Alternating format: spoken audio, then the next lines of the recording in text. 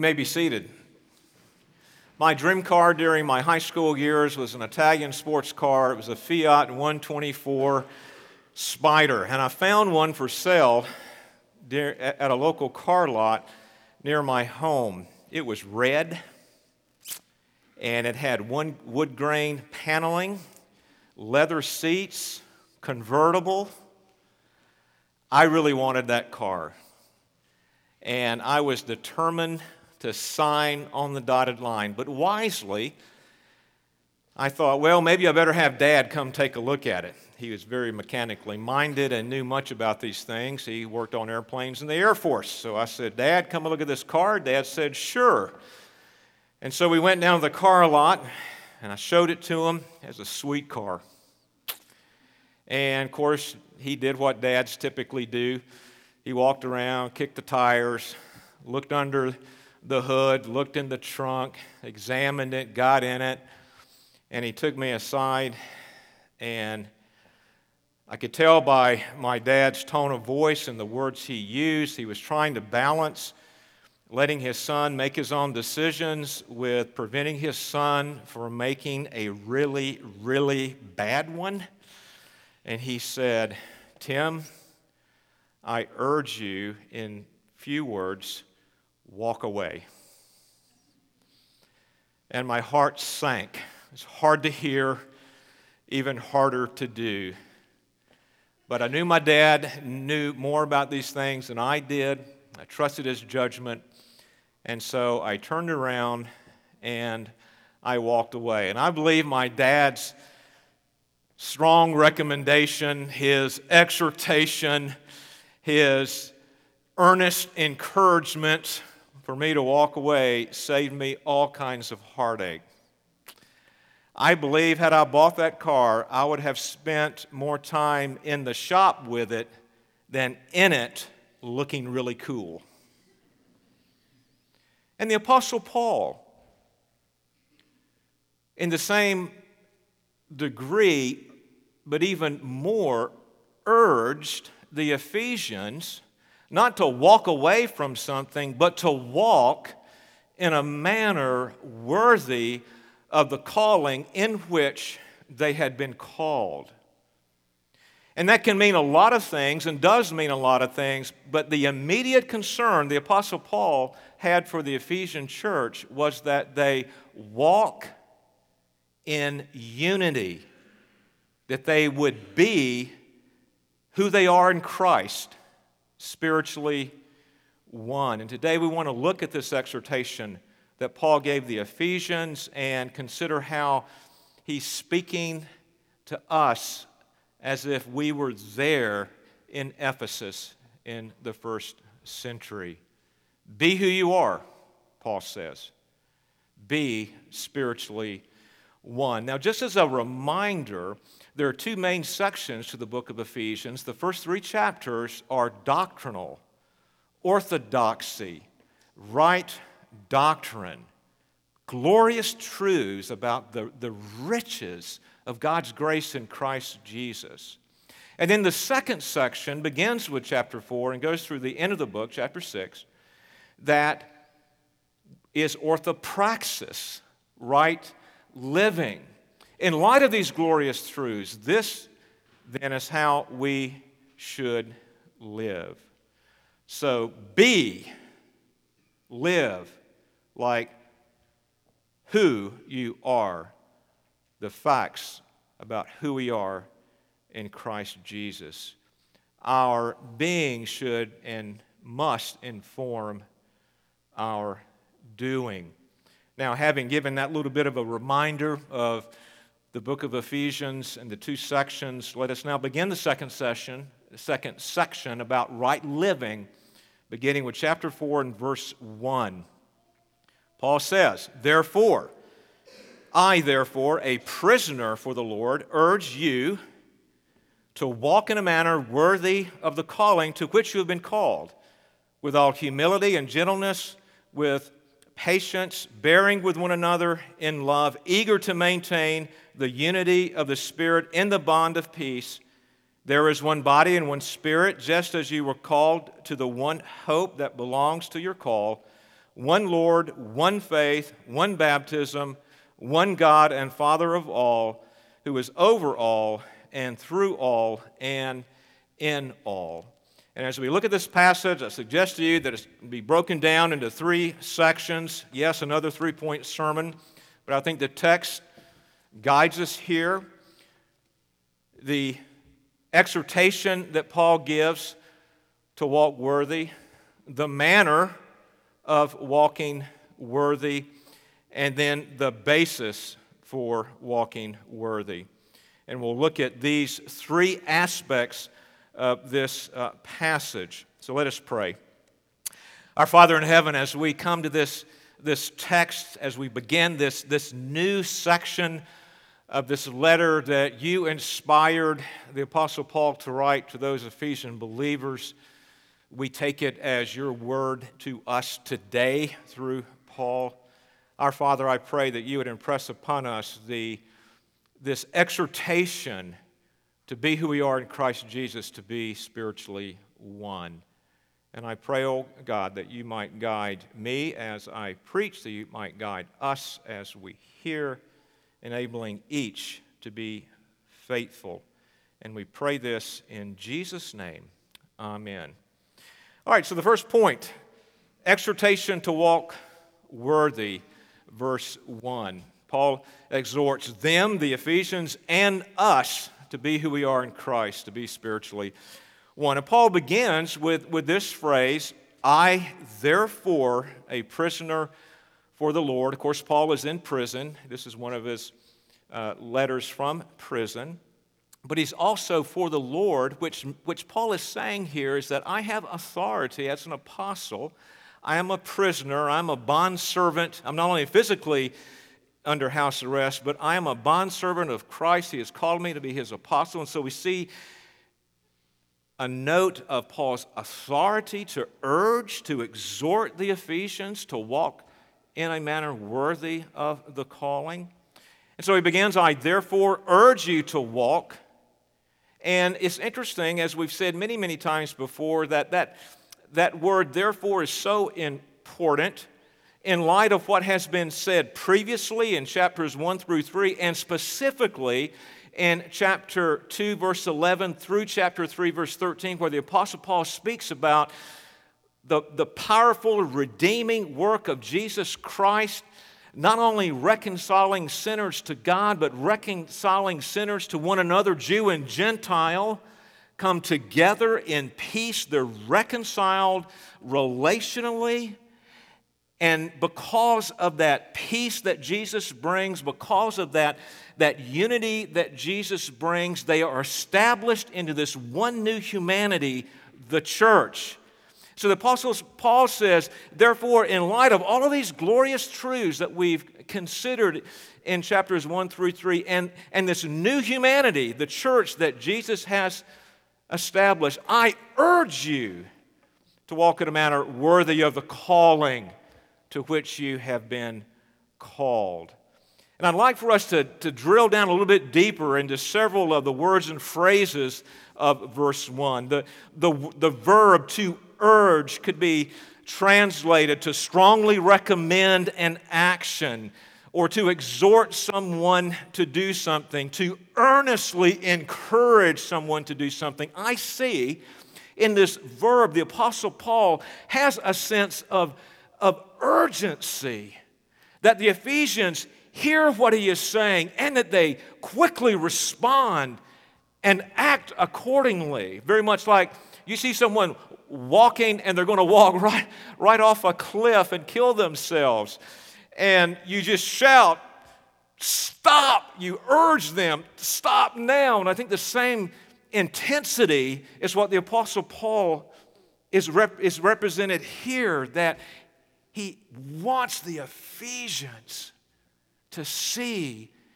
the significance, the importance, the urgency of walking in a manner worthy of the calling. Let's look at this word walk. It primarily means in the Greek to walk in a specified manner. It's not just simply going out on a stroll with no purpose. No, it's walking intentionally. There is a particular manner in which we are to walk.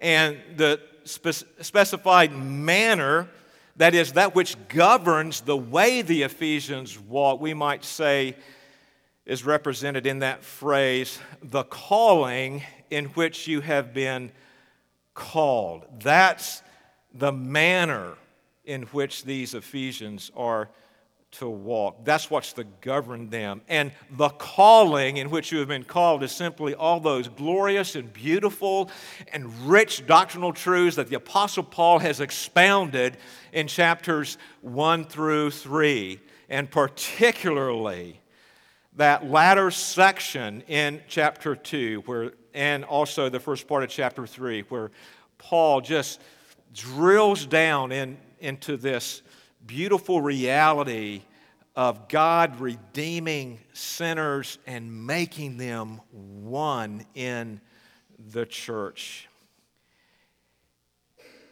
Orthopraxis, right living, flows out of orthodoxy, right doctrine. It's proved right here in verse 1 of chapter 4. Being governs doing. Who we are in Christ, being, governs how we walk our doing. I think I may have used this illustration before, but I'll use it again. I'm known to do that from time to time. But one of my favorite movies is The Patriot, and it's a fictional movie that's about the Revolutionary War period. And one particular part in that movie, General Cornwallis is really upset and really disgusted with one of his commanders, Colonel Tavington, because Tavington was using very brutal and ungentlemanly-like methods as he fought the colonial army, even using brutal tactics against the citizens. And so Cornwallis rebukes Tavington by saying this: "You serve me, and the manner in which you serve me reflects me." And then Cornwallis urged Tavington, basically, get in line. You serve as an officer under me in a way that honors me, in a way that is worthy of being under my command. The movie goes on, and Tavington didn't listen to one word he said. He's a really bad person. But I would like to suggest that we take Cornwallis's rebuke and we change it as if Jesus were speaking, and we change it to fit the context of this passage. You have been reconciled to God and one another through me to be spiritually one body, the church. And the manner in which you behave as one body reflects me. And I'm impressed with the fact that the Apostle Paul is urging the Ephesian believers to be who they are in Christ, be spiritually one for their good, right?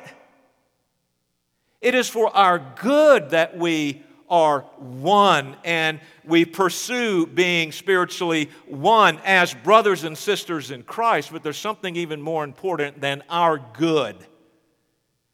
It is Jesus' honor and Jesus' glory. To the extent that we are who we are in Christ, and for the purposes of this context, we be spiritually one,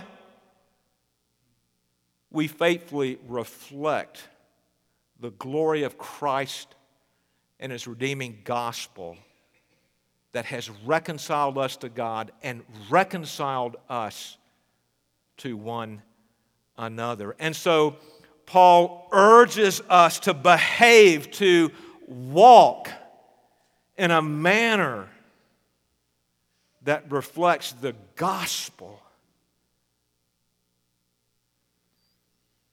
Our behavior reflects who we are in Christ and reflects Christ. should reflect Christ to the world. Well, Paul turns to the exhortation itself, and he begins to tell us how we are to walk, particularly the manner of our walk. What does it look like to obey Paul's exhortation and to actually walk in a worthy way? Look at verses 2 through 3.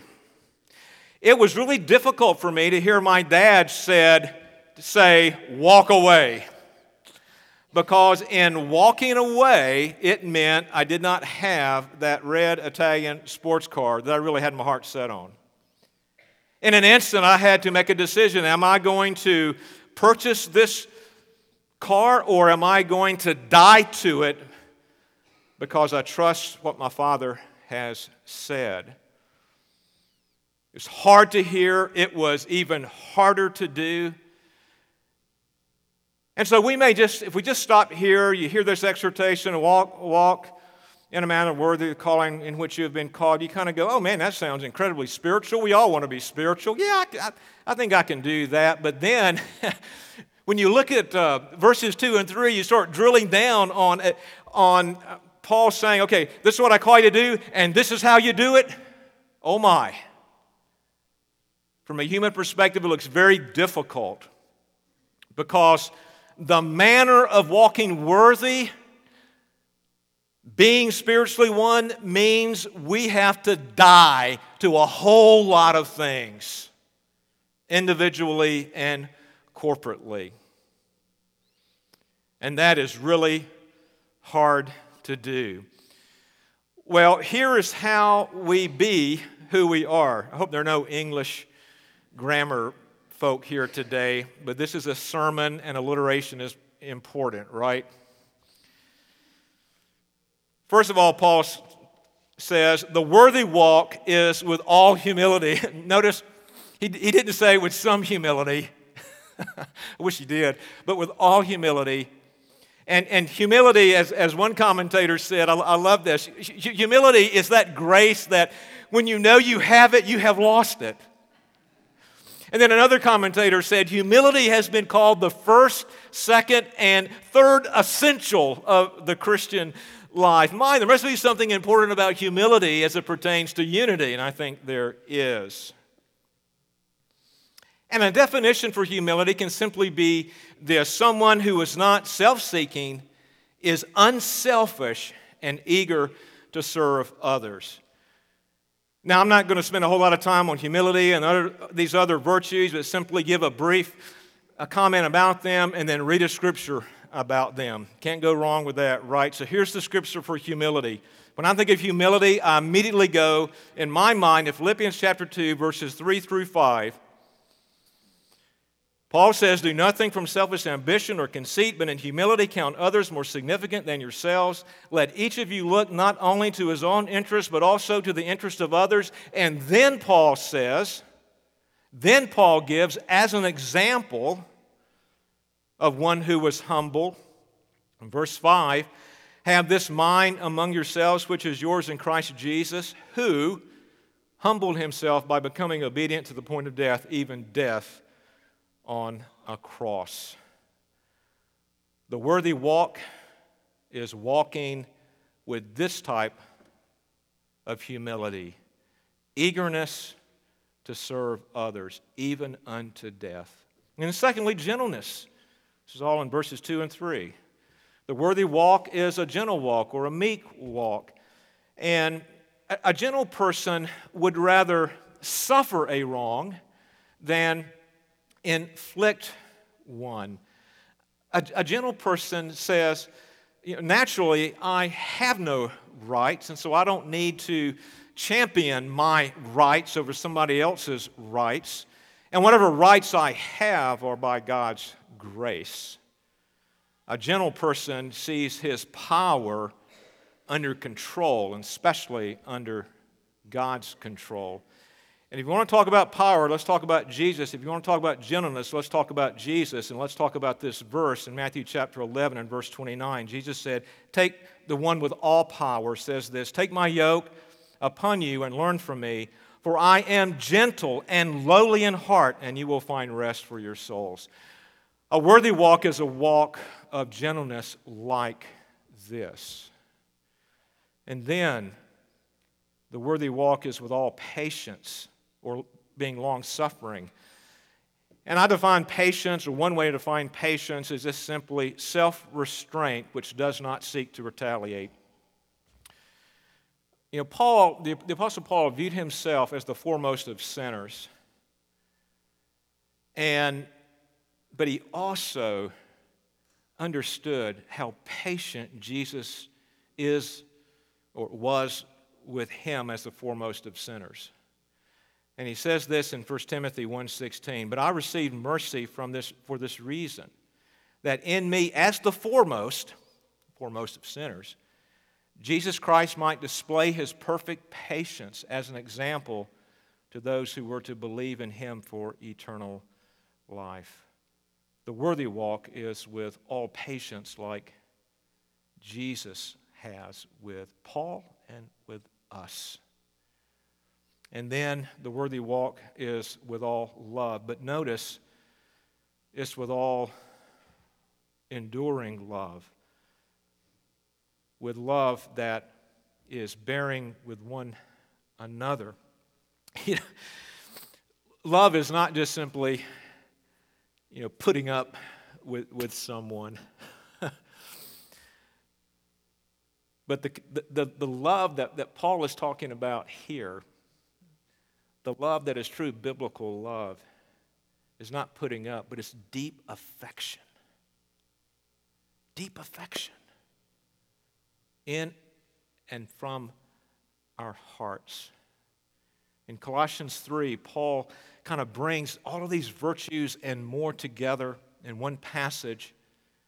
In verse 12, he says, "Put on then as God's chosen ones, holy and beloved, compassionate hearts, kindness, humility, meekness, and patience, bearing with one another, and if one has a complaint against another, forgiving each other as the Lord has forgiven you, so you also must forgive.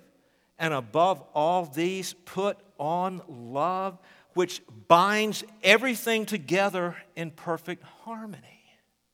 Beautiful passage from Colossians 3. I think gets right at the very heart of what Paul is saying here in Ephesians 4:2. And then the definition of love, John 4. "In this is love, not that we have loved God, but that he loved us and sent his Son to be the propitiation for our sins. Beloved, if God so loved us, we also ought to love one another." And I would add, with an enduring love, a love that does not fade or fail. And then Paul moves on to verse 3, where he begins talking about the worthy walk as one of eagerness to maintain unity in the bond of peace. And here's the fact. There is no unity in the church without there being peace between sinners and God and between sinners, without there being reconciliation. And we see this in a passage we've already studied back in Ephesians chapter 2, but I'll read it again for us today because it just helps us understand what Paul is saying here about eagerness to maintain unity in the bond of peace. "For he himself is our peace," Ephesians 2, verse 14, "who has made us both one and has broken down in the flesh the dividing wall of hostility, by abolishing the law of commandments expressed in ordinances, that he might create in himself one new man in the place of two, so making peace, and might reconcile us both to God in one body through the cross, thereby killing the hostility. And he came and he preached peace to you who were far off and peace to those who were near." It is that bond of peace, Jesus reconciling us, bringing peace, doing away with the hostility between sinners and God and between sinners. that brings this peace that we are to rest in, that leads to unity. There can be no unity without this bond of peace. And this bond of peace is not something that we create. It's something that Jesus has established. He has done it. And we are to maintain what Jesus has already done. Peace leads to unity. And I would commend to you that love leads to peace. And when we look at humility and gentleness and patience and love, all of that comes together. And then you throw in there peace to bring about this glorious unity that we have. We maintain what Jesus has already done. The walking worthy means that we walk in humility, gentleness, patience, love, thereby maintaining peace, which promotes unity. That's what Paul is saying. And the matter of walking like this is difficult to do. Our natural inclination is not humility but pride, me first. Not gentleness but seeking power to control others to protect our rights. Not patience but getting even when wronged quickly. Not bearing with one another in love, but loving ourselves first at the expense of others.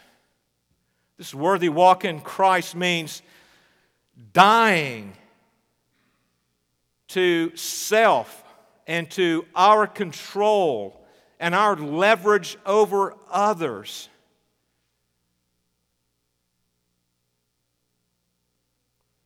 It means seeking the good of others to maintain peace that will promote unity.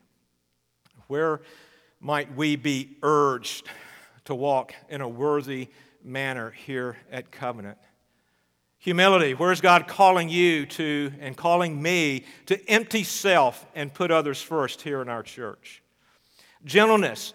Where's God calling you and calling me to be willing and to prefer to suffer a wrong instead of inflicting one? Where is God calling you and me to exercise patience, restraint, and not be so quick to retaliate when someone offends us? And love. Where is God calling you to have an abiding affection? Where is He calling me to bear with others in love and not merely put up with them? It may be hard to hear, it's even harder to do in our own strength. But this is the manner in which we are to walk. In humility, gentleness, patience, love, maintaining peace that promotes unity. And God doesn't call us to something without giving us the ability and the power to do it. And He shows us that He's done that very thing right here, because the third and last point, the basis for walking worthy. The ultimate basis for walking worthy is the Trinity. One God. We read from Deuteronomy 6. We're a monotheist, one God, but we know that the Scriptures show us that we believe in one God in three persons, Father, Son, and Holy Spirit. Look at verse 4. We have unity, and it's described as one body, meaning the Church of Jesus Christ. And there's one Spirit. That is to say that the Church of Jesus Christ is not a product of man, but it's a product of the work of the Spirit in and through the elect. The third person of the Trinity comes and regenerates dead sinners, applies the redeeming and reconciling work to that sinner, indwells them. This unity is based on the power and work of the third person of the Trinity, the Holy Spirit. And then look at verse 5. We have another triad here, one Lord, one faith, and one baptism. By the way, the triad that I just spoke about says that those who are indwelled with the Spirit have one hope of eternal life. We share that as well. But now verse 5, this second triad, one Lord, one faith, one baptism. I like the way Dr. Hendrickson explains this. One Lord in whom we all believe and in whose name we have been baptized. In other words, verse 5 is pointing to the work of the Son, the second person of the Trinity. And then we have in verse 6, the first person of the Trinity, one God and Father, the Father of all, the Father over all, the Father of the household of faith. So the basis of this worthy walk is the power that is available to us from our triune God. God has called us, Christ has reconciled us, the Spirit is empowering us today. And remember that prayer in chapter 3, verses 14 through 21, where the Apostle Paul prays for the Ephesians that they would be strengthened in the inner man through faith by the Holy Spirit, flooding their hearts with the powerful love of Christ to overflowing so they will just wonder and marvel over the height, the breadth, the length, the depth of the love of Christ, and it overflows in their heart. And then in verse 21, the Apostle Paul prays, and because of this, God will work in and through you, and things will come about that you simply can never imagine. That's how great and marvelous. And you know what? Sometimes we think it is impossible for me to be reconciled to this other believer. There is too much damage done. But Paul says that through the power and grace of God the Father, God the Son, and God the Holy Spirit, that which seems impossible to us, that relationship that seems too far gone, too deeply broken, can be restored. Paul urges us to be who we are as those who have been redeemed by Jesus Christ, united to Him, reconciled to one another, gathered into this one new humanity, the church. He reminds us of the manner in which we must walk. Humanly speaking, looks very difficult. But the basis of this walk is our triune God who empowers us to be humble, to be gentle, to be patient, to be loving, to maintain peace that promotes unity. Who we are in Christ. Be who you are. Be spiritually one. Let us pray. Father in heaven, we thank you for this exhortation. We thank you that you not only call us to walk in this way, you not only show us how we are to walk in this way, but you remind us of the power that we have to walk in a manner worthy of this unbelievable, incredible calling in which we have been called. Called to be in Christ, members of the one body, the church. Father, I pray that you would cause us to see the urgency of this exhortation, cause us to respond to it by faith, and seek and ask for and receive the power that is for us to walk worthy and reflect in our behavior the glorious, powerful gospel of Jesus Christ. Lord, cause us to maintain peace and to promote unity here at Covenant.